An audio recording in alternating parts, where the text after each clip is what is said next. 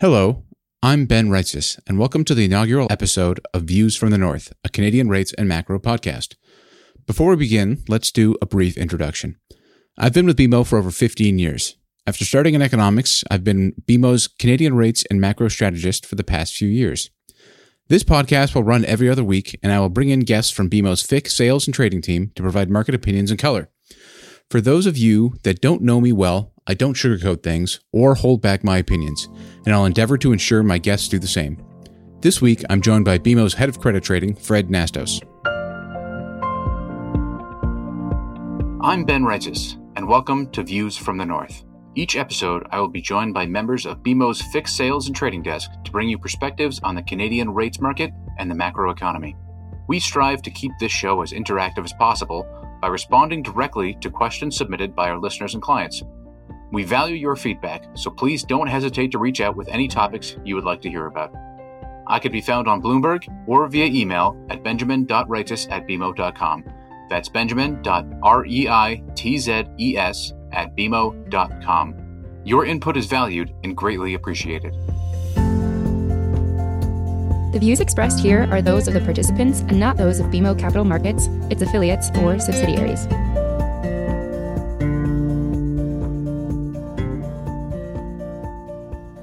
Fred is a former CMB and Provi trader who still fills in from time to time on the desk and is one of the brightest minds we have at BMO, whose opinion is very well respected within the trading and financial community. Fred, let's kick things off today with the Bank of Canada and their policy announcement. First off, thank you very much for joining us. Hi, Ben. Thanks very much for having me. So starting off with the Bank of Canada, they maintain their policy rates at 25 basis points today. They continued their QE program, left that steady at $5 billion or at least $5 billion per week of Government of Canada bonds. They made no other changes to any other programs. And they committed once again to keeping these programs running for as long as necessary.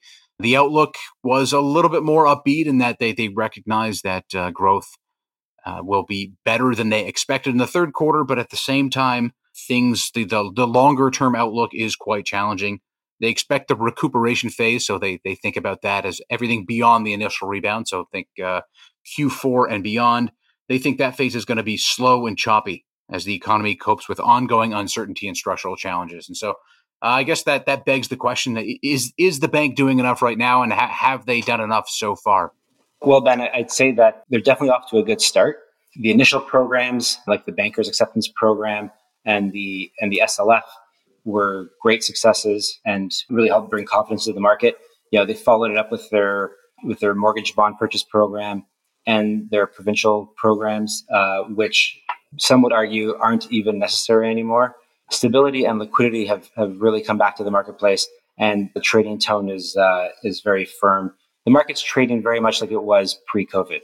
I think that's great news. I think that all our listeners like to hear, and the efficient and effective functioning of the market is within the Bank of Canada's mandate, clearly.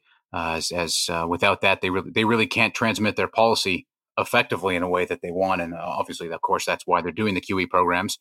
One of the wrinkles that was in this statement relative to prior statements is they mentioned at the end in their last sentence that the QE program will be calibrated to provide the monetary policy stimulus needed to support the recovery and achieve the inflation objective. So that last part, of course, normal. They of course they want to achieve their inflation objective, but they mentioned the QE program a little bit differently this time. That they're open to tweaking it if need be. And so if things were to worsen, it does appear as if QE is the first program that would be tweaked. And I think for a lot of people, this should really put maybe the final nail in the coffin for anybody looking for further rate cuts or negative policy rates. Clearly, at this point, the bank just really has no real interest in cutting interest rates, cutting the policy rate further. They're more interested in controlling the yield curve generally. And thus far, I think they've done a pretty good job. I think, Fred, you'd agree with me on that front. Should they be buying more bonds? Should they move to yield curve control? Is the backdrop such that that's something they need to consider at this point? Or do they just want to keep that in their back pocket and save it for if you get a big sell-off or something along those lines? So I think it's a bit curious that their statement on calibrating the QE program is largely being interpreted as an opening to provide more stimulus. I actually read it more symmetrically in that some programs, may not be as needed as they originally thought they were.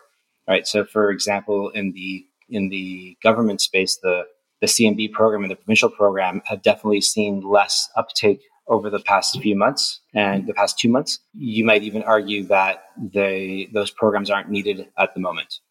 I think that's a great point, Fred. Looking at it symmetrically is almost certainly the way they are looking at things. I suspect with their expectation that it's going to be a slow and choppy recovery from their perspective, they are concerned that they may have to do more rather than less. But I think you're exactly right that if as things improve, they would probably be looking to scale back further. What they have done is because they've committed to at least $5 billion per week until the recovery is well underway. They've kind of stuck themselves in a bit of a box. And I mean, what does well underway even mean at this point? I think that's not entirely clear. And maybe we'll get a little bit more color on that from Governor Macklem in Thursday's speech. But at this point, I think it's also worth noting, and this really lends to your point, that, I mean, the bank has already pulled back a little bit. And as you noted, they've pulled back a little bit on the peripheral programs, on CMB buying program. The Provi buying program has been relatively slow, but they've also pulled back on the Government of Canada bond buying. Initially, for the first kind of 2 months or so, they were buying about $6 billion or really just under $6 billion in Canada bonds per week. That has come down to just barely above $5 billion per week. And I think there's a number of reasons why. I think one is as you mentioned earlier, the market is functioning properly. And so they're no longer in the mode of helping drive market efficiency. They're more in the mode of helping to keep bond yields under wraps as best they can. But beyond that, I think there's kind of a bond scarcity problem. There just aren't that many bonds for them to buy. And so if they were to ramp up the program, it's difficult to see where they're going to buy that many more bonds. They'll really have to focus that much more on the benchmarks, which is what they've been doing. And on the surface, from a central bank perspective, that doesn't necessarily sit all that well with them, as some would argue they're directly funding the government at that point, and that would make central banks and the Bank of Canada no doubt very uncomfortable. Maybe, Fred, you can touch on the market dislocations to some extent that have been caused by the QE program in Canada's and potentially in other markets as well. So I agree with you. There seems to be a sort of a shortage of bonds out there sometimes, especially in the longer end of the curve. And we've seen the Bank of Canada buying really sort of affect that 20-year area in the federal curve. Historically, the 20-year area seems to has traded much flatter to longs, and since the Bank of Canada started buying, it really steepened out that part of the curve there. It does present a situation where, because the bank has limited their provincial buying to 10 years and under, it has relatively cheapened provincials further out the curve. While it's hard to sort of find value in the bond market today, anywhere, I'd say, just given the outright level of yields, the place you might want to look for value is in areas where the bank isn't buying. So for example, you go beyond 10 years, the 20-year provincial area is very cheap on the curve there.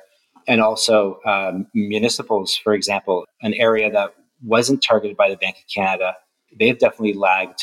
Their spreads have not retraced back to levels pre-COVID.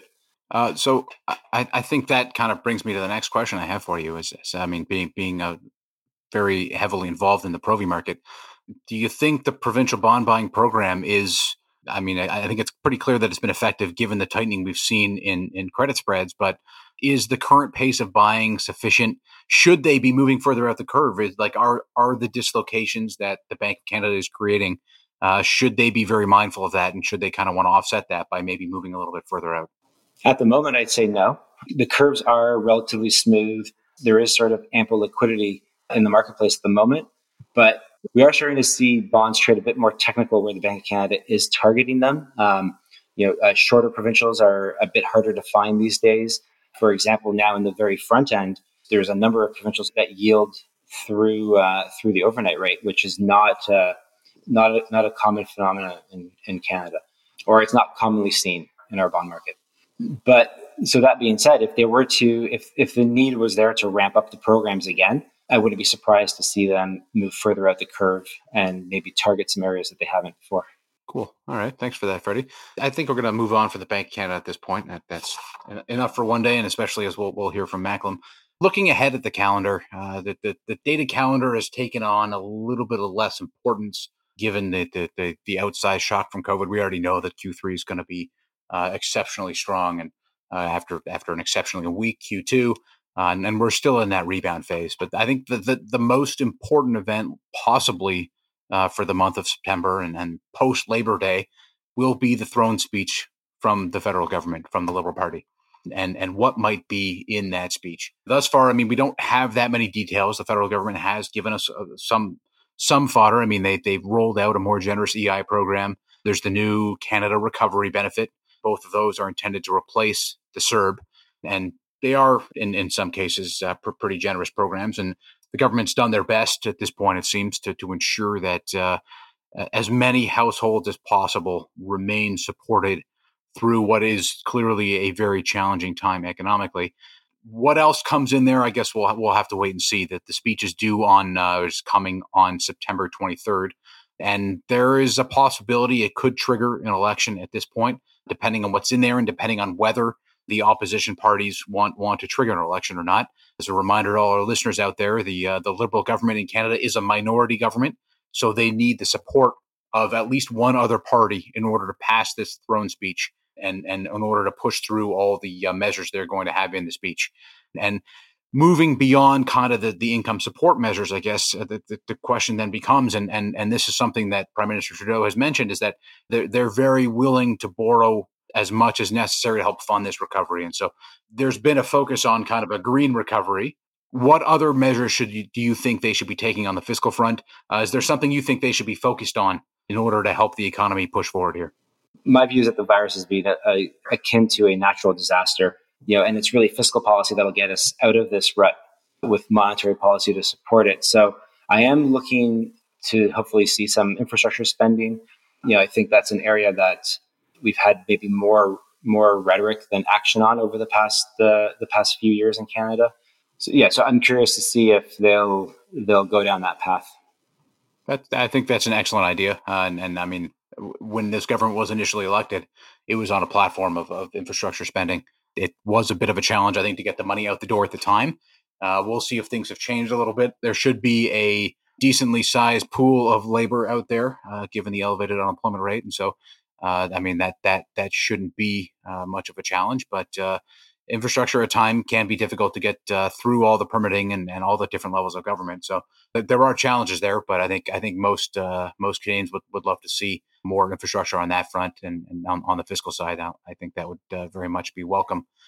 I think beyond that, I mean, I'm hopeful that we get a little bit more of a window into where the government sees the fiscal picture going, how they view the fiscal outlook. While we know there's going to be a maybe nearly $400 billion deficit for this fiscal year, we don't really know what's in store next year. They really haven't laid out any kind of outlook at all from a fiscal perspective. So maybe we get a bit more of that. I think this throne speech has the potential to be market moving. If there's a big fiscal package announced in there, that would obviously be a big boost for growth. And that's certainly a possibility, but it would also mean more bonds, likely more issuance. And that can have an impact as well, even with the Bank of Canada buying almost all of the net issuance in Canada for this year.